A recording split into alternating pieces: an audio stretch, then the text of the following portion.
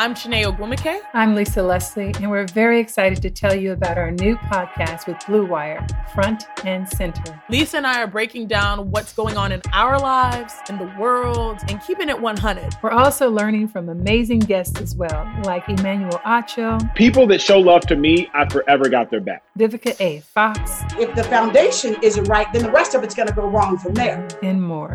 Subscribe to Front and Center today. Blue Wire.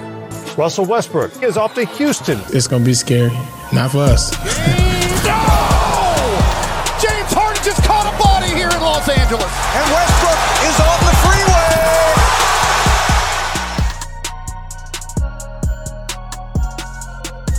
freeway. What's up, guys? Welcome to this podcast. My name is Salman Ali, at Salman Ali NBA on Twitter. He's joined by Adam Spolane. Adam, how you doing, man? I'm good. I just voted. I'm not sure exactly when early voting stops in Texas, but I know where I voted. I was in and out in probably 10 minutes. Voter turnout is insane right now. Like, the day I voted, the place next to my house had like a 2-hour line. And from what I understand, that was not uncommon across the state. And I think the last I checked, the numbers are like 95% turnout compared to 2016. So we're going to drive way past that this year. Yeah, and I know people make a big deal about wait times and things like that, but some of that is just, it's the first day. And so everyone's going to go out and vote on the first day, so you're going to have big lines. But I do think one of the really good developments that we've had in this country over the last, ever since I've been voting, which is now, this is my fourth or fifth presidential election, is that you do have early voting. And so you do have, we basically have an entire month to vote, almost an entire month to vote. So if there, say, is a big wait the first day, you can wait a couple of days and go right back. So, I know for me, I probably spent more time filling out my ballot than I actually did waiting to fill out my ballot. So I think that's a cool development. Yeah, and as far as the state of Texas goes, like, we need to get mail-in ballots as a possibility to vote next year. Like, me personally, I would make it as easy as possible. You go even further, make that Tuesday a national holiday. Because it is in other countries that vote. First of all, like, we're the only country that votes on a Tuesday. Like, everybody else has their election on a Saturday or like a Sunday. We have it on a Tuesday, and it's just a little weird. Like, we should have that day like cordoned off to vote. And make it as easy as possible. Like, this is the most important thing you could do as a citizen. I don't know why we don't even go a step further than what we have gone. I mean, most people, though, you say election day is on a Tuesday. Most people aren't going to vote on Tuesday. Most people have already voted before. So I know people say the whole, election day, national holiday, that's fine and all. But remember, it's not like you don't have other options. You do have early voting. So I do think that's one thing that people need to remember when you talk about some of this stuff. So we have 4 topics I want to hit. And I want to start with the NBA restarting in December, because When this first came out, I think everybody was a little shocked and taken back by this, and I just can't help but feel like it's too early. Like, December 22nd is the date that they're throwing out. I'm not sure if the players' union is going to accept it. I'm like, you're basically trying to squeeze everything into a 7-week period before the season starts, and I'm just like, I'm not, like, you're talking about the draft, you're talking about free agency, you're talking about training camp. Like, that's a lot of stuff to fit in. And the season feels like it just ended, and I know what they're trying to do. They're trying to get back into their old cycle, their old calendar, and they're trying to save as much money as they can. And I understand that. It's the business. I completely understand the financials of trying to preserve as much of the season as you possibly can. And I think they realized with coronavirus that you can't have fans in buildings next year. There's just, the projections are way too far out, and I think the NBA realized that they weren't going to make it to a point where they would have fans in buildings. So I understand that. I still think this is way too early.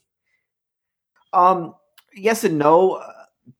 I do think it's important to get back on the normal calendar, and yeah, everything will be very condensed, but that's essentially what it was after the lockout. So you look, the lockout in 2011, it ended on December 8th, and I believe they started the season on Christmas Day. So you're basically going under that same timetable. Yes, the season did just end, but it really just ended for 4 teams. I mean, the Rockets have been eliminated now for a month and a half, maybe even longer than that at this point. So they will have not a normal offseason, but a relatively normal type of offseason. And then they had the 4 months off before that. You have a good portion of NBA teams haven't played since March. So yeah, it's quick, but I think that the importance of getting back on a normal NBA schedule probably matters more than having a normal offseason for this year. I think that this is going to probably be not a throwaway type season, but a screwed up season, because you're probably not going to have fans this year. So you just need to try and get it played, get it over with, and then get back to normal as soon as you can. Do you think they do this if we have like a star-studded free agent class for 2020? Because right now we have pretty much a high caliber role player class of free agents, but there's not really a top end free agent available. Yes, AD is technically going to become a free agent, but he's going to resign with the Lakers. And then after that, like the best free agent available is like, I don't even know, like Andre Drummond. Like there's just not a high caliber free agent class available this year. And I wonder if they try to condense the free agency down to 1 week if we do have that high caliber free agent class. No, I don't necessarily think that plays into it, because you look, last year was obviously a massive free agent class, and everyone of importance signed before free agency actually started. I mean, everybody basically agreed to their contracts before free agency actually opened. So I don't think that plays into it at all. I think that it's more, we got crushed by playing our postseason during the summer. We can't do that again. We thought maybe we could do that. We can't do that. It's just not going to work. It's not going to play out well for us. So we need to get this season started. We need to play as many games as we can, and then we need to end the season by the start of July. I think that is their motivation for everything. I don't think that any free agents that may or may not become available over the next couple of weeks, I don't think that plays into it at all. Yeah, it's going to be fascinating. It's going to be really interesting, especially that free agency is going to be like a week, right? Like if they do this. Yeah, it'll essentially be, so the draft is scheduled to be the 18th. I think free agency would start maybe a day or two after that, and I believe the date floated for the start of training camp is December 1st. So yeah, that's basically about 10 days. I think you will obviously see some players wait and not sign right away. You'll probably see some guys who just skip out on training camp altogether. It's going to be quick, but it was quick after the lockout. So this isn't anything new. This isn't anything that, it'll be different, obviously, for the guys that weren't around during the lockout. But for a lot of these guys, they were around 9 years ago when the lockout occurred. So they will understand, what that, just how quick that turnaround actually was. It's not going to be easy for anyone, but this is just the way that they have to do it at this point. And I don't, for me, maybe December 22nd is a little early. Maybe you can push that back a week or so, but I don't think you can wait much longer than that. I think they need to try and get this season started as quick as possible. First of all, there's nothing else going on at this point. I mean, Major League Baseball is done. They're able to keep their normal calendar. So right now, the sports world, the sports calendar belongs to football at this point. And so the NBA needs to try and get back their territory as quick as they can. Yeah, and I think the NBA was really attracted by the idea of still having their Christmas Day, right? Like that's their big ratings day. During that lockout season you referenced, like they started on Christmas Day, and I think that's a big day for them. They don't want to miss that. Like obviously, it would probably be a little bit more ideal if they start in January, but like. I don't think the NBA wanted to miss Christmas Day. Well, it's not just the NBA. It's also ESPN and it's ABC and it's TNT. They want those days also, because remember, they're paying a hefty price for NBA games, and Christmas Day has long been the biggest day really for NBA viewership during the regular season, and so they don't want to blow that. They want that window as much as they possibly can, because I just want to double check. Christmas Day this year is on a Tuesday.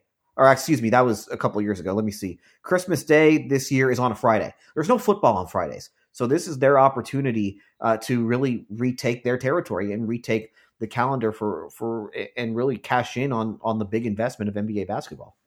Right. And when we talked about the free agent class, I think people assume that I think that free agency is going to be boring, and I think quite the opposite. I think we're going to have a pretty robust trade market, and judging by some of the things we're going to talk about today, like I think it just got even more insane. Like we're going to have a lot of high caliber trades. I just looking at the landscape of the leagues, there are a lot of teams that are antsy, and I think that they need to make moves, and I think that 1 week period is going to be absolutely nuts. And the draft is going to be completely nuts because I think there are going to be a lot of teams that are willing to trade out of this draft because it's not very good. So I think it's going to be completely nuts. That week is going to be nuts. And I do think that I think teams are probably already having discussions because this isn't like a lockout situation. The players aren't locked out. So while I don't think they can have conversations with other teams legally, the teams are still able to talk to each other. And so I do think that a lot of groundwork is being laid for possible moves coming up in the future. I think you're right. I think it's going to be a big market for trades. You're going to have teams that are going to be looking to get off of contracts based on their financial situations. You're going to have teams who have not been in the playoffs in a long time, like Atlanta, like Sacramento, like Phoenix. They're going to try and make a move as they try to end these playoff droughts. So it'll be a fascinating time, that's for sure. All right, so let's talk about the reason I brought you on. We have the past 24 hours have been insane for NBA news, and particularly the Rockets. It's been complete. If you're a Rockets fan, I can't imagine the emotional roller coaster this team has put you through, not only in the past 24 hours, but this offseason in general. So let's just go in chronological order in terms of the way things started. I don't have a set rundown here because I want to go off the cuff. Normally I have detailed points that I want to hit, but I wrote last night about all this stuff, and I just want to go. I just want to throw my scrambled thoughts out here. So let's go in chronological order. So Daryl Morey yesterday was hired by the Philadelphia 76ers in a pretty shocking move, but at the same time not so shocking in that the 76ers were courting him for quite a while. And I think Tillman Fertitta kind of hinted at the idea that Daryl Morey wanted to work in the NBA on the East Coast with that weird press conference he had with like that handful of media members in the city. And it was very strange that he would say that in a press conference. And I think immediately we thought of Philly as a possible landing spot. I actually texted someone literally the night before this happened, like, you think Daryl goes to Philly? And when I sent that text, I was actually talking about next season, because I don't know about you, but I actually took Daryl's word that he was going to take a gap year. Like let's start there. Like when Daryl stepped away from the organization, did you actually buy this idea that he was going to take a gap year? Not necessarily. I did buy the whole, I want to spend more time with the family type thing, but I didn't necessarily think, well, he's going to take a gap year. I think that was sort of tough to read. It would not have surprised me if he would have just taken a year off based on what, he went through last year with the whole China thing and the fact that there really weren't any openings at the time. So that's the only reason why I thought, okay, a gap year sort of makes sense. But if you would have told me, back then that he winds up getting a job, 2 weeks later, I wouldn't have been surprised, I don't think. For the sake of this podcast, let's assume that Daryl Morey was acting in good faith when he said that, right? Let's just assume that he was completely planning to take a year off with his kids who were taking academic years off, both college-age children. Let's assume that he was telling the truth. So I think this was a damning indictment of ownership in Houston, and the reason for that is if he was taking a year off, the fact that it took 2 weeks to convince him to scrap those plans and come back into the NBA screamed that he wasn't happy in his current situation, or that he could have been convinced to stay. And the fact that Houston could not convince a known elite talent like Daryl Morey to stay, on top of Mike D'Antoni not being convinced to stay, the fact that they flubbed that, it's a huge indictment of ownership. I don't even care if they nailed this offseason. I don't even care if Rafael Stone is like the best general manager ever and Stephen Silas is the best coach ever. Like, that to me is a damning indictment of the organization. I think clearly it looks bad. Really everything has looked bad. I think it's worse though when you consider that they paid him off. I mean, remember, he had just signed a 5-year extension and they gave him a lot of that money. And so now they aren't going to get any compensation for him. So by, coming to essentially a buyout agreement with them, they lose any opportunity of getting any compensation for him. And he's a huge asset. I mean, I guarantee you there are teams that would have given up a real asset to bring in Daryl Morey to run their basketball operations office. 100%. And they basically punted on that opportunity. So somebody will have to explain to me why they did that.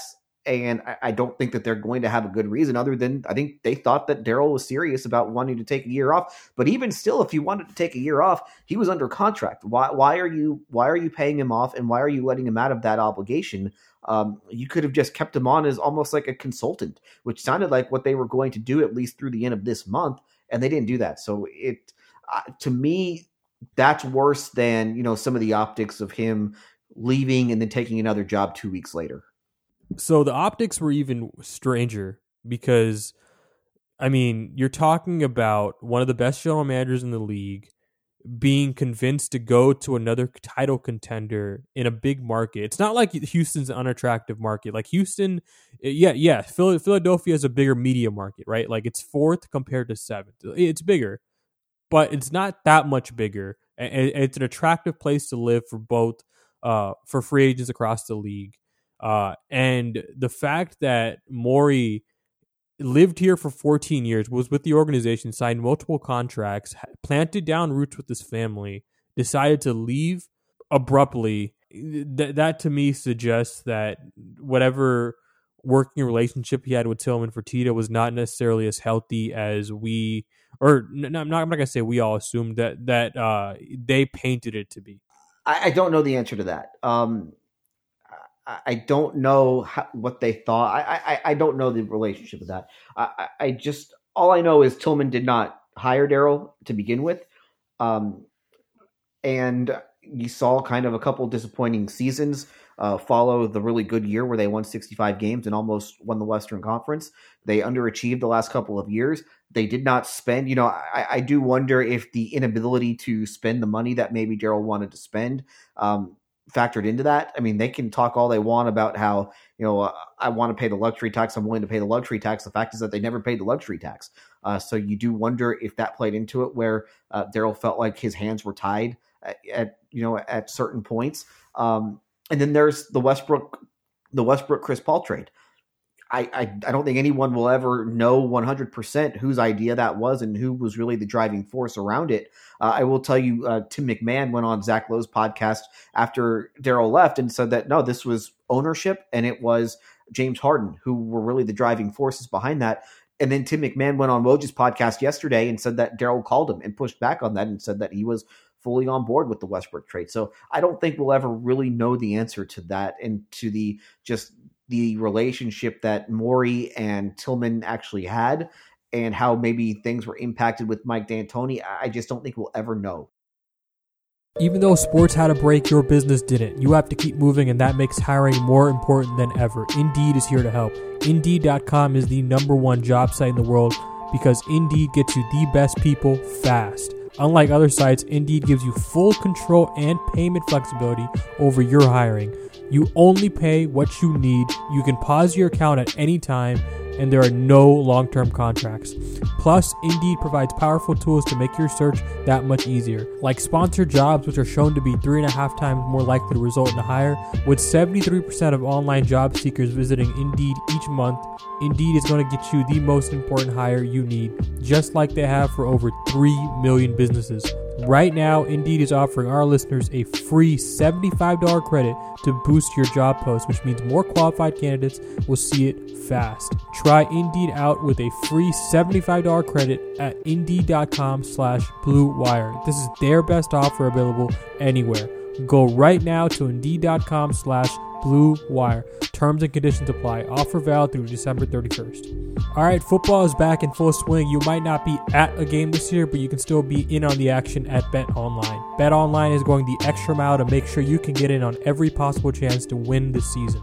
From game spreads and totals to team, player, and coaching props, BetOnline gives you more options to wager than anywhere else. You can get in on their season opening bonuses today and start off wagering on wins, division, and championship futures all day, every day. Head to BetOnline today and take advantage of all the great sign-up bonuses. Don't forget to use promo code BLUEWIRE at betonline.ag. That's BLUEWIRE, all one word. BetOnline, your online sportsbook experts.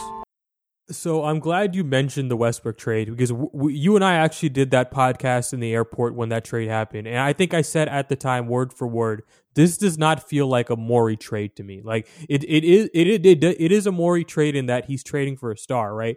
But it does not sound like a Morey trade to me that he would just give up on Chris Paul like this. And I've said multiple times since then that, we'll never know the process of that trade. I do think that Morey wasn't lying in that it was collaborative and that there were multiple voices involved. But where I end up on this is I can't help but shake the feeling that Morey was not the loudest person in the room. Like he was not the loudest voice in the room. I can't help but shake that feeling. And as far as what that means for the Rockets, I don't know. But for the past 13 years, Morey has been the loudest voice in the room. And I think for that specific trade, I don't think he was.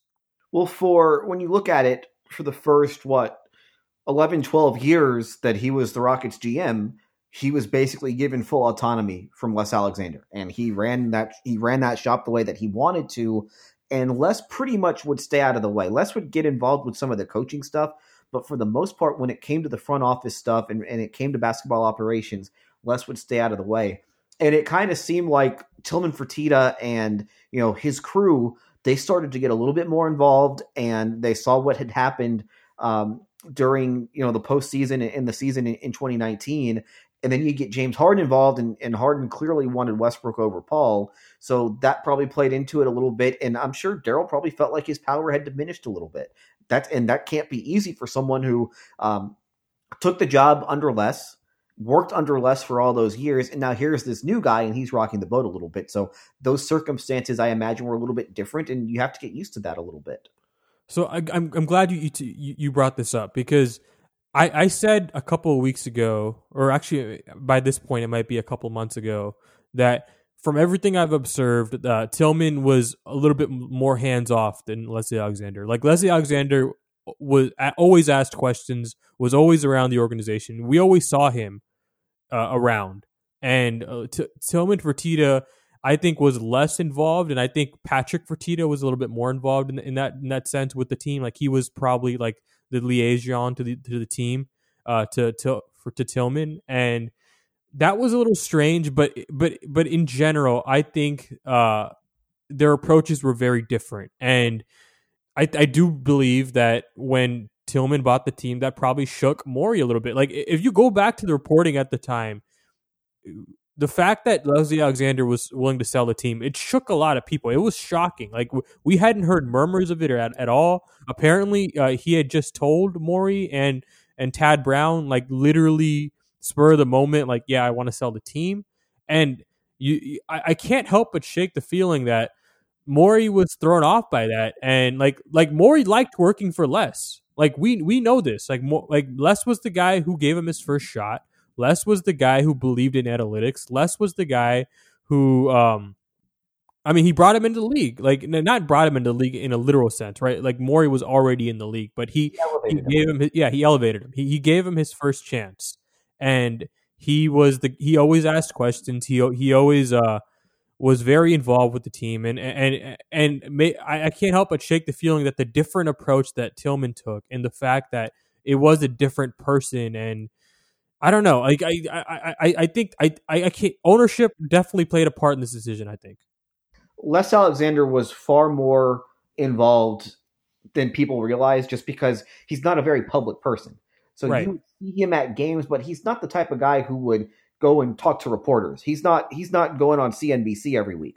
he does things very quietly, but he was very much involved more than people realize. Him selling the team was shocking.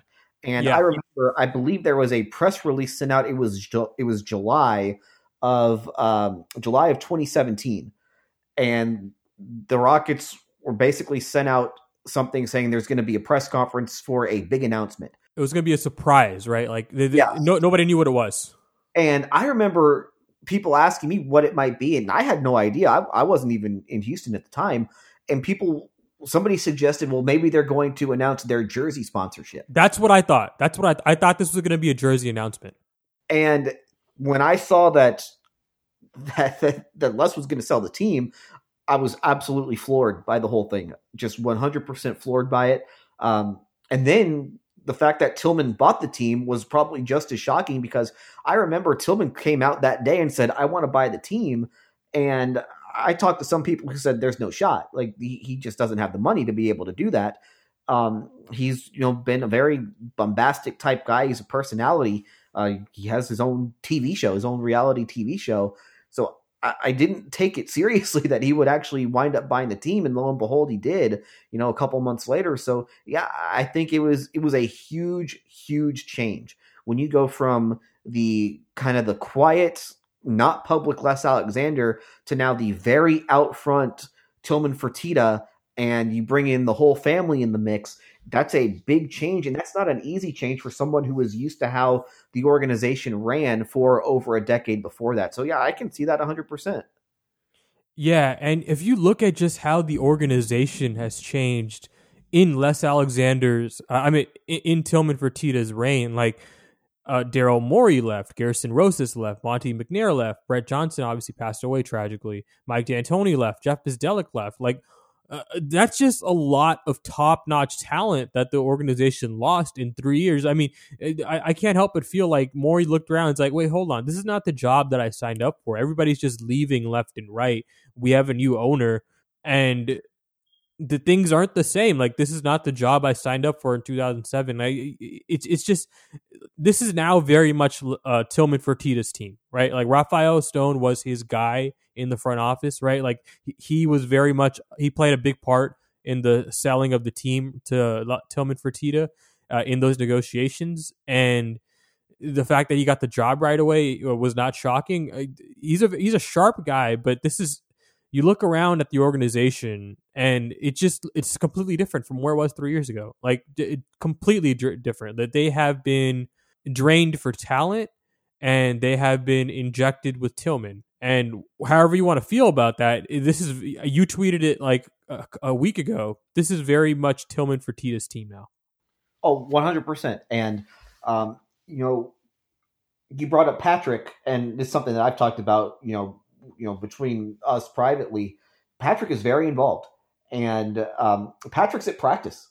Patrick's on the team playing quite a bit. We see him all the time at practice. Yeah. He is very out front. He doesn't really, he's not going to talk. He doesn't talk publicly, but he is very much around that team. And I do think that his power is growing within the organization. I think that will certainly continue as he gets older. I mean, he's still a kid. He's 25, 26 years old. So, that's only going to grow. And you do wonder if that scares some people off, that the son of the owner is now all of a sudden very high profile within the organization. So I'm curious as to how that goes in the future. But yeah, you're right. I mean, they've lost, and it's not just the last 3 years, it's really the last 18 months. All those guys that you ran down that have left, they've all left really within the last 18 months. So it is very much a different organization than what we saw 3 years ago, both on the floor and off. Yeah, and the Patrick Fertitta stuff is interesting because, like, I think Tillman Fertitta, like we said earlier, like I think Tillman Fertitta is hands off, but I think Patrick Fertitta is hands on. Like, and this is not unusual among NBA teams. Like, you see this with Golden State, right? Like, they have a very much the ownership kind of stays away, but there's at least one person in the organization at least standing by. And Patrick Fertitta is that guy, but usually that guy is not 25 years old. Usually that guy is much older, right? That's why it's so unusual. And yeah, it's so strange. I look at the organization now from where it was when when Daryl got hired, it's completely different, and I can't help but feel like that was part of the decision making with Daryl. Like, and the China stuff too. Like when Tillman Fertitta came out on Twitter and proclaimed that the Rockets weren't a quote unquote political organization, basically undercutting Daryl Morey. I mean, as a human, on a human level, if you're Morey, doesn't that hurt? Like, doesn't that feel like your ownership is kind of throwing you under the bus a little bit? Kind of, but everyone would have reacted, I think, the same way. I don't think that. But in such a public forum, though, like if it were me, or if I was like an NBA owner, I would have handled that behind closed doors, and publicly I might have released a statement. But I wouldn't have thrown Daryl under the bus like that. He even tagged Daryl in that tweet. I think that he knew what that tweet was going to do. I think that they understood that was a really I don't like to say dumb thing to tweet, because I don't think it was a dumb thing to tweet, but I think that they understood that this was going to be really kind of an earth moving type decision that Daryl made to hit send on that tweet. And I think that Tillman Fertitta knew that, and I think he wanted to distance the organization as quickly as he possibly could, because he knew the financial fallout that would come from it. And lo and behold, he was right. I mean, there was a huge financial fallout, not only for the Rockets, but for the NBA as a whole. So Tillman did what he had to do as a businessman, and basically the league did the exact same thing with it. So I imagine that Daryl was probably hurt that no one seemed to have his back, but I don't think that should be unexpected. And really, nobody had Daryl's back on that. I mean, can you think of anyone who said, yeah, Daryl, thanks for doing that. You were right in doing that. I agree with you 100%. I don't think there was a single soul. One guy, Masai Ujiri. That's the only guy that had Daryl's back. So that's it. So I'm talking about Rockets players. We asked Rockets players that very question, and none of them had Daryl's back on that whole thing. And so I do think that we talk about all the reasons for why this was a difficult year for him. I think the fact that no Rockets player defended Daryl Morey after that, I think that probably weighed on him a lot. And just the fact that, you had LeBron James speaking out about Daryl Morey. That's the first time I think LeBron James has probably ever mentioned Daryl Morey's name before in a public forum, was about that tweet. And I think that probably weighed on him too. But yeah, I think that it should have been a surprise that the organization did not have his back on that. And I feel like I'm probably talking in circles, and we're getting off topic a little bit of what you want to talk about. I mean, this is very much on topic. We're talking about Daryl Morey and why he might have left. And I think the China stuff was definitely part of this. Oh, I think that Daryl didn't really do any sort of a formal media availability from that tweet, which was in October, until they were about to leave for the bubble. So they left for the bubble in July. The tweet was in October. So that's 9 months that he went without talking to reporters. And they didn't do any sort of a formal press conference with him after the Covington-Capella trade. I mean, can you imagine that? The general manager of the team did not hold any sort of media availability after they traded a starter for another starter. He still he has not answered a single question about it. And it's been over a year. I mean, so this has been over a year. I imagine that whenever he gets introduced in Philadelphia, he will either not be asked a question about it, or he will refuse to answer a question about it. So that's how much, that's how big this whole thing was, and how big the fallout was from it, is that it's almost a year after, it's over a year after, and no one has said a word about it. Yeah. And, we talked about how quickly Tillman reacted. Like, I can't help but feel like Tillman's phone blew up after that with all these business. And it was the middle of the night too. Don't forget. Right, because like there was a gap there. By the way, it might have been like an hour, might have been 2 hours, but there was a little bit of a gap there, and I can't help in that gap. Tad Brown and Tillman Fertitta were just getting bombasted by their Chinese partners, and I think that was his reaction, and I think that he reacted poorly. I think it's just my opinion. I think he, like, by being like that informal about it, blatantly throwing your guy under the bus. Like, I understand that, maybe you want to distance yourself from Daryl a little bit, but I can't help but feel like that's not the forum. That's not the way to do it. I don't think he had a choice. I'll be honest with you. I don't think he had a choice. Just right there, they knew that they were going to start hemorrhaging money, and they needed to try and save face as much as they could. I don't think that any of us understood what that was going to do to them. And I will say, our friend Yu Fu, he knew right away. He knew right away.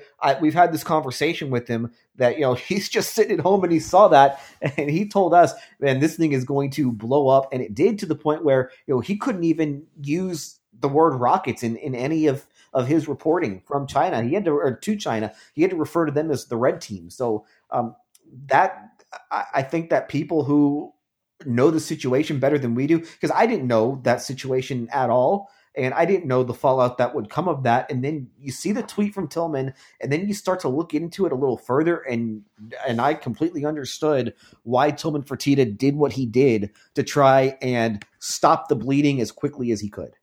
A lot of people lost their job after that tweet. Like, just point blank, a lot of people, not only just covering this team, but covering a lot of teams across the NBA, a lot of people lost their job. And a lot of people lost a ton of money. Just players on the Rockets team themselves lost a lot of money. I mean, James Harden was in China doing a promotional tour last offseason, and that was basically off limits for him. I mean, he closed off a lot of financial opportunities for his own players, plus other players from around the league. And he put the Lakers and Nets, remember, they were in China to play a couple of exhibition games, and that was a very uncomfortable situation. And I know for a fact that there were players on those teams that lost a ton of money on that trip. So it was a really bad situation for everyone in the league. Could it have been handled better? Probably, but I don't think that anyone knew exactly how to handle it and knew what to expect from that sort of a situation, because we've never seen anything like that before. Yeah, and it became a distraction in arena. Like, not only were we asking questions about it, but like the Rockets were openly like removing Chinese logos on their court, and at games during games, you would see like fans come to the arena with signs in support of Daryl Morey. Like, it became a thing. It became a little bit of a distraction, at least for a short period of time. It faded a little bit as the season went on, although not completely. Some of it was still there, but it became a bit of a sideshow with the Rockets. Well, and it turned the league into essentially a political football where you have United States senators sending out press releases about how the NBA won't say anything against the Chinese government for fear of the reprisal and just the money that it would cost the league. So there's fallout that I don't even think that we can even begin to imagine of how much money it cost the league, how much of a headache it turned into the league. And, Daryl it changed his life. I mean, I think that there's been some reporting on how all of his social media got hacked. There was a lot that went into that whole thing. So I felt bad for him at the time, because what he did, was an honorable thing to do, to stand up for people for basic human rights. That's an honorable thing to do, but it hurt a lot of people in the process. Yeah, that's always the tricky thing with the NBA getting so involved in China, right? There's just a ton of human rights violations there, and in all sports too. There's a story about a soccer player for Arsenal who did something similar, and he's basically been out of China as well, and the Arsenal Football Club in the Premier League has had to deal with the same sort of fallout. We just haven't really heard about it over here. Yeah, all industries, like right, Hollywood is heavily in bed with China, right? Like they sponsor a lot of these movies. I think even in esports, like there was an incident where some guy won a contest and he did something similar. Like, he said something about China, lost all of his prize money overnight. Yeah, it's. You don't go. It's not a situation that you really want to mess with, regardless of how right you are and just just what's in your heart, because it's dangerous. It's really, really dangerous to go down that road. And I think people are starting to understand just the type of power that China and the Chinese government hold over American and Western entities. So let's talk about Stephen Silas, because that's the other thing I wanted to talk about. So Stephen Silas got hired by the Rockets like shortly after, like a few hours after Daryl Morey got hired by the Sixers. What do you think of the hire? Like, first-time head coach, long-time assistant for 20 years in the NBA. Was just recently Rick Carlisle's top assistant. What was your feel of the hire? I thought it was interesting. I'm very fascinated that this was the guy who was the finalist behind D'Antoni 4 years ago, and here we are in 2020, and basically everyone involved in the process of hiring D'Antoni is now gone. And yet this guy was still right at the top of the mix. So it shows you the type of appeal that he had, not just with the previous Rockets regime, but with the current one. Everything you hear about him is a positive. I mean, you really don't know about a guy until he actually becomes a head coach. And so it's hard to base anything that we have seen of him in Golden State or in Charlotte or in Dallas the last couple of years, because moving from one chair to the next, that's a really big jump. But I don't think I've heard a negative word said about the guy over going back to not only to the process this year, but to the process 4 years ago. So I think that it was probably of the guys that they interviewed, of the guys who were the finalists, I think he was probably the strongest candidate. Yeah, this move surprised me, right? Because I did not think that Stephen Silas was going to be the coach. Like I thought they were going to pick a head coach with some experience, because that's usually what teams in the situation do, right? Like when you're a team trying to win a championship, normally you're very reluctant to pick a first-time head coach to fill in those shoes, and because it's risky. It's always risky. Like, right? Teams remember the Nick Nurses and the Brad Stevens, right? But first, I don't think people remember. Like, Brad Stevens was hired when the Celtics were still a young team with no real idea of contendership. Nick Nurse was really the only recent example you can think of a team taking a chance like that, and there are a ton of examples of teams taking chances like that with good teams that haven't worked out. So it's always risky when you go with the first-time head coach, but the Rockets are going to surround him with a lot of veteran talent. They're probably going to bring John Lucas back. A lot of their coaching staff is going to return, right? Like I have a feeling Matt Braze is going to return, and I have a feeling Brett Gunning is going to return. And they're going to try and mitigate the downside risk in hiring a first-time head coach by really surrounding him with a lot of grizzled assistants. And I think when you're talking about making that transition, like, it helps that he has 20 years of experience, right? Like that's what's different from Silas and most other assistants. He has more experience than just about any assistant coach in the NBA. And also they're going to try and mitigate some of that risk by hiring some of these head coaches. Yeah, I'm interested to see what holdovers returned from D'Antoni's staff, because when you look at it, Brett Gunning, Elston Turner, these guys were, they were, and Matt Braze as well, as you mentioned, they've been on the Rockets staff, but they were brought in under, D'Antoni either brought them in or Daryl Morey brought them in, and now all of them are gone. So I am interested to see if any of these guys are able to stay on. I think Lucas is probably a good possibility when you consider just how popular he is within the Rockets locker room. But I don't know about Brett. His relationship with Raphael Stone too matters. Yeah, so I don't know what will happen with Gunning, with Braze, with and with Turner, just because you have a coach in Stephen Silas. It sounds like it's going to be Jeff Hornacek and Nate McMillan on the staff, and then you don't have room for many more guys after that. So I'm very curious to see what direction they go. And does Stephen Silas want to go with someone who he's frankly a little more familiar with than the guys that the Rockets already have under their employment? It helps that he has like a ton of relationships across the league, right? Because he's been in the league for so long. I can't stress that enough. Like he was brought in the league in the late 90s, right? As soon as he was hired, you saw people across the league congratulating him and the Rockets for making this hire, particularly Rick Carlisle, which is big praise. When a guy like Rick Carlisle says this was a great hire, I mean, you can't get a better checkoff than that, right? And it's interesting because, like I said after the playoffs, that Houston's biggest problem, and I wrote about this, like their crunch time offense in the postseason these past 3 years has been pretty mediocre. And last postseason, it was pretty awful. And I think they've gotten a little predictable. Like they as time went on, they went away from pick and roll and they doubled down on isolation basketball because it worked, right? A spaced floor around James Harden and him isolating at the top of the key is efficient for an 82-game season. I'm not sure if it's efficient at the highest levels of the playoffs when teams can scheme for you over and over and over again, and they see you over and over and over again.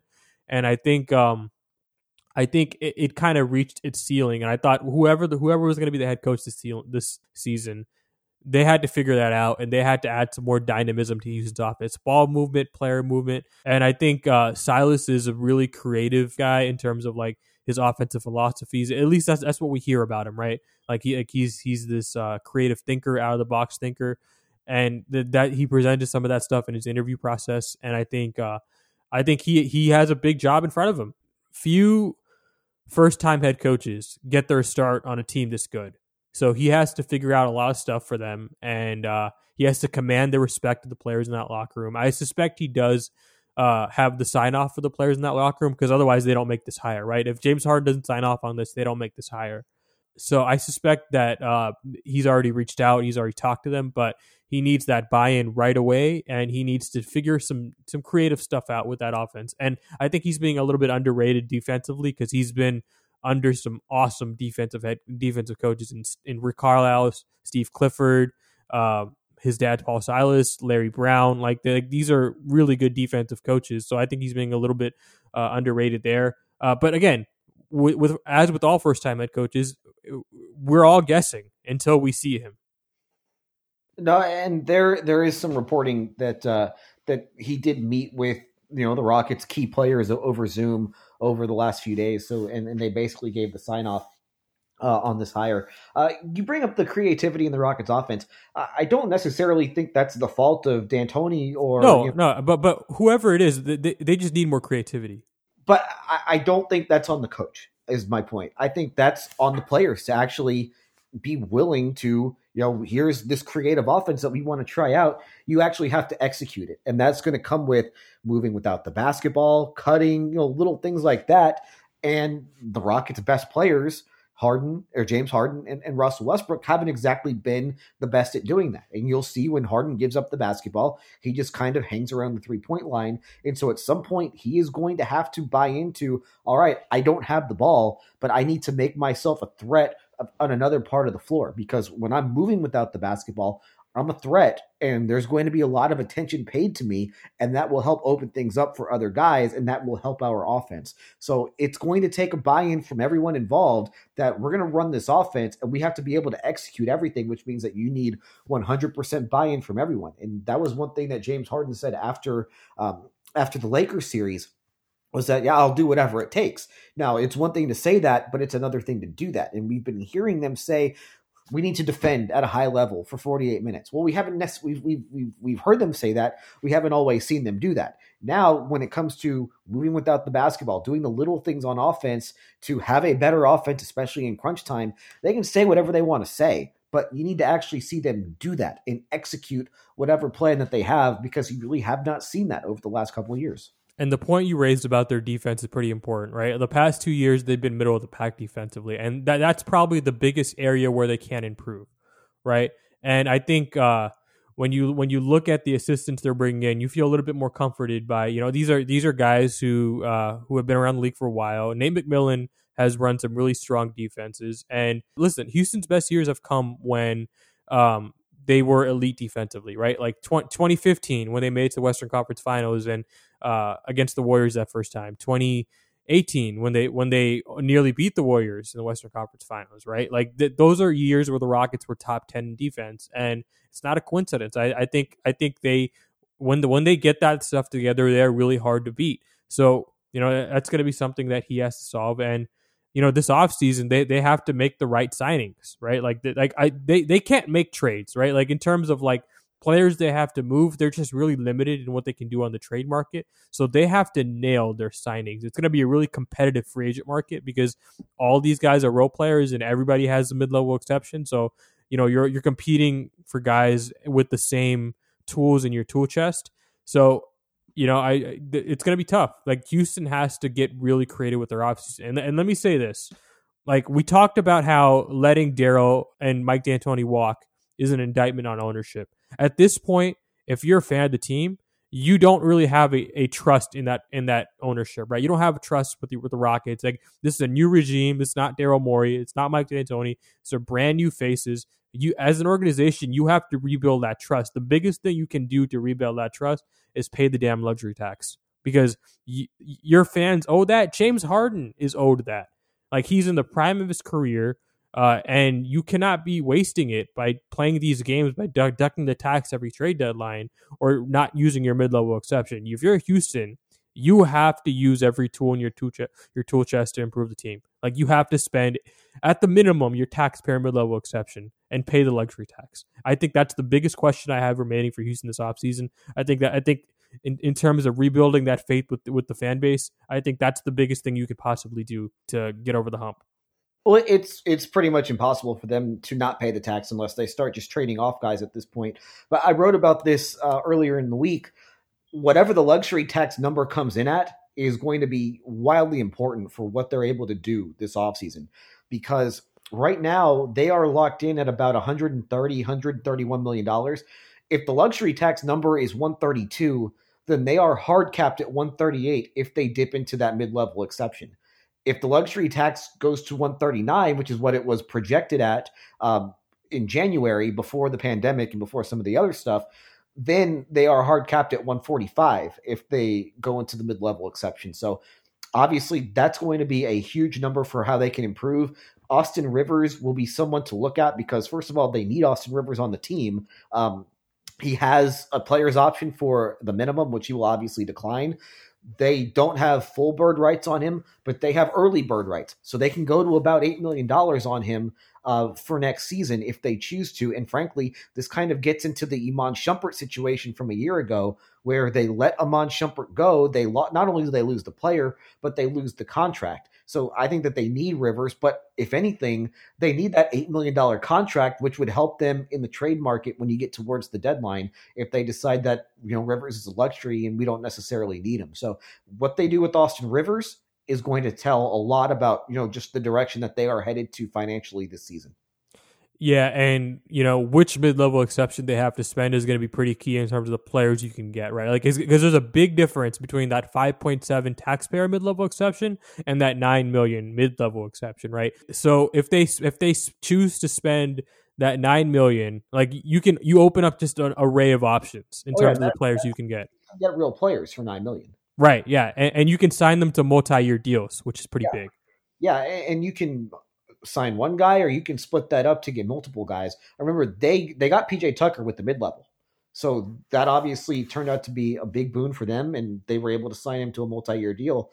And so when you look at how little cap space there's going to be this offseason, that mid-level is going to be absolutely huge. They'll be, the Lakers are going to be in that same boat, but they're going to need that. They need that luxury tax number to come in at 139.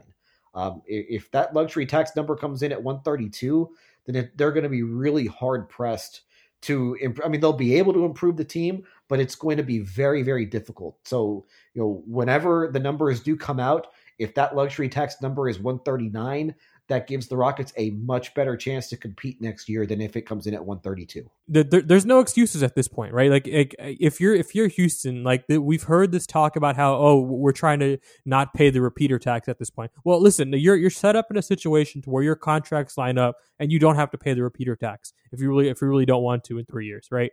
So at this point, it's put up or shut up. And I can't think of a more critical offseason for the Rockets in the past 10 years than this one. Yeah, I mean, for sure. You have your best players are all 30 years old or older. I mean, that's the point that they're at. James Harden is he's 31 now. Russell Westbrook is about to turn 32. PJ Tucker is 35. That's another decision that they have to make about his contract moving forward. Eric Gordon is 31 years old. Your four best players are over the age of 30. You can't screw around anymore. If you are serious about actually winning a championship, you're going to have to spend the money to do it.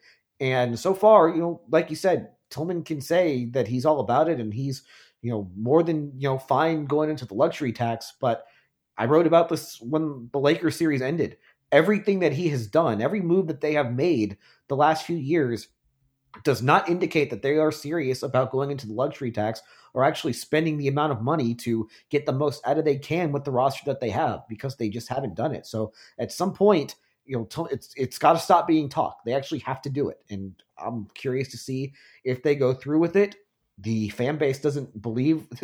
I can tell you one thing: the fan base does not believe in this ownership group, right.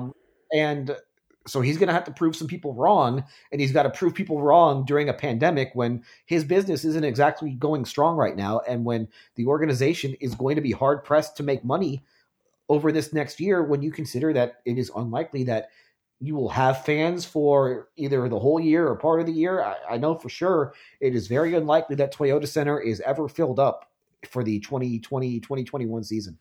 Yeah, he can do as many power lunches as he wants, right? Is that what it's called? That CNBC show that he gets on every week?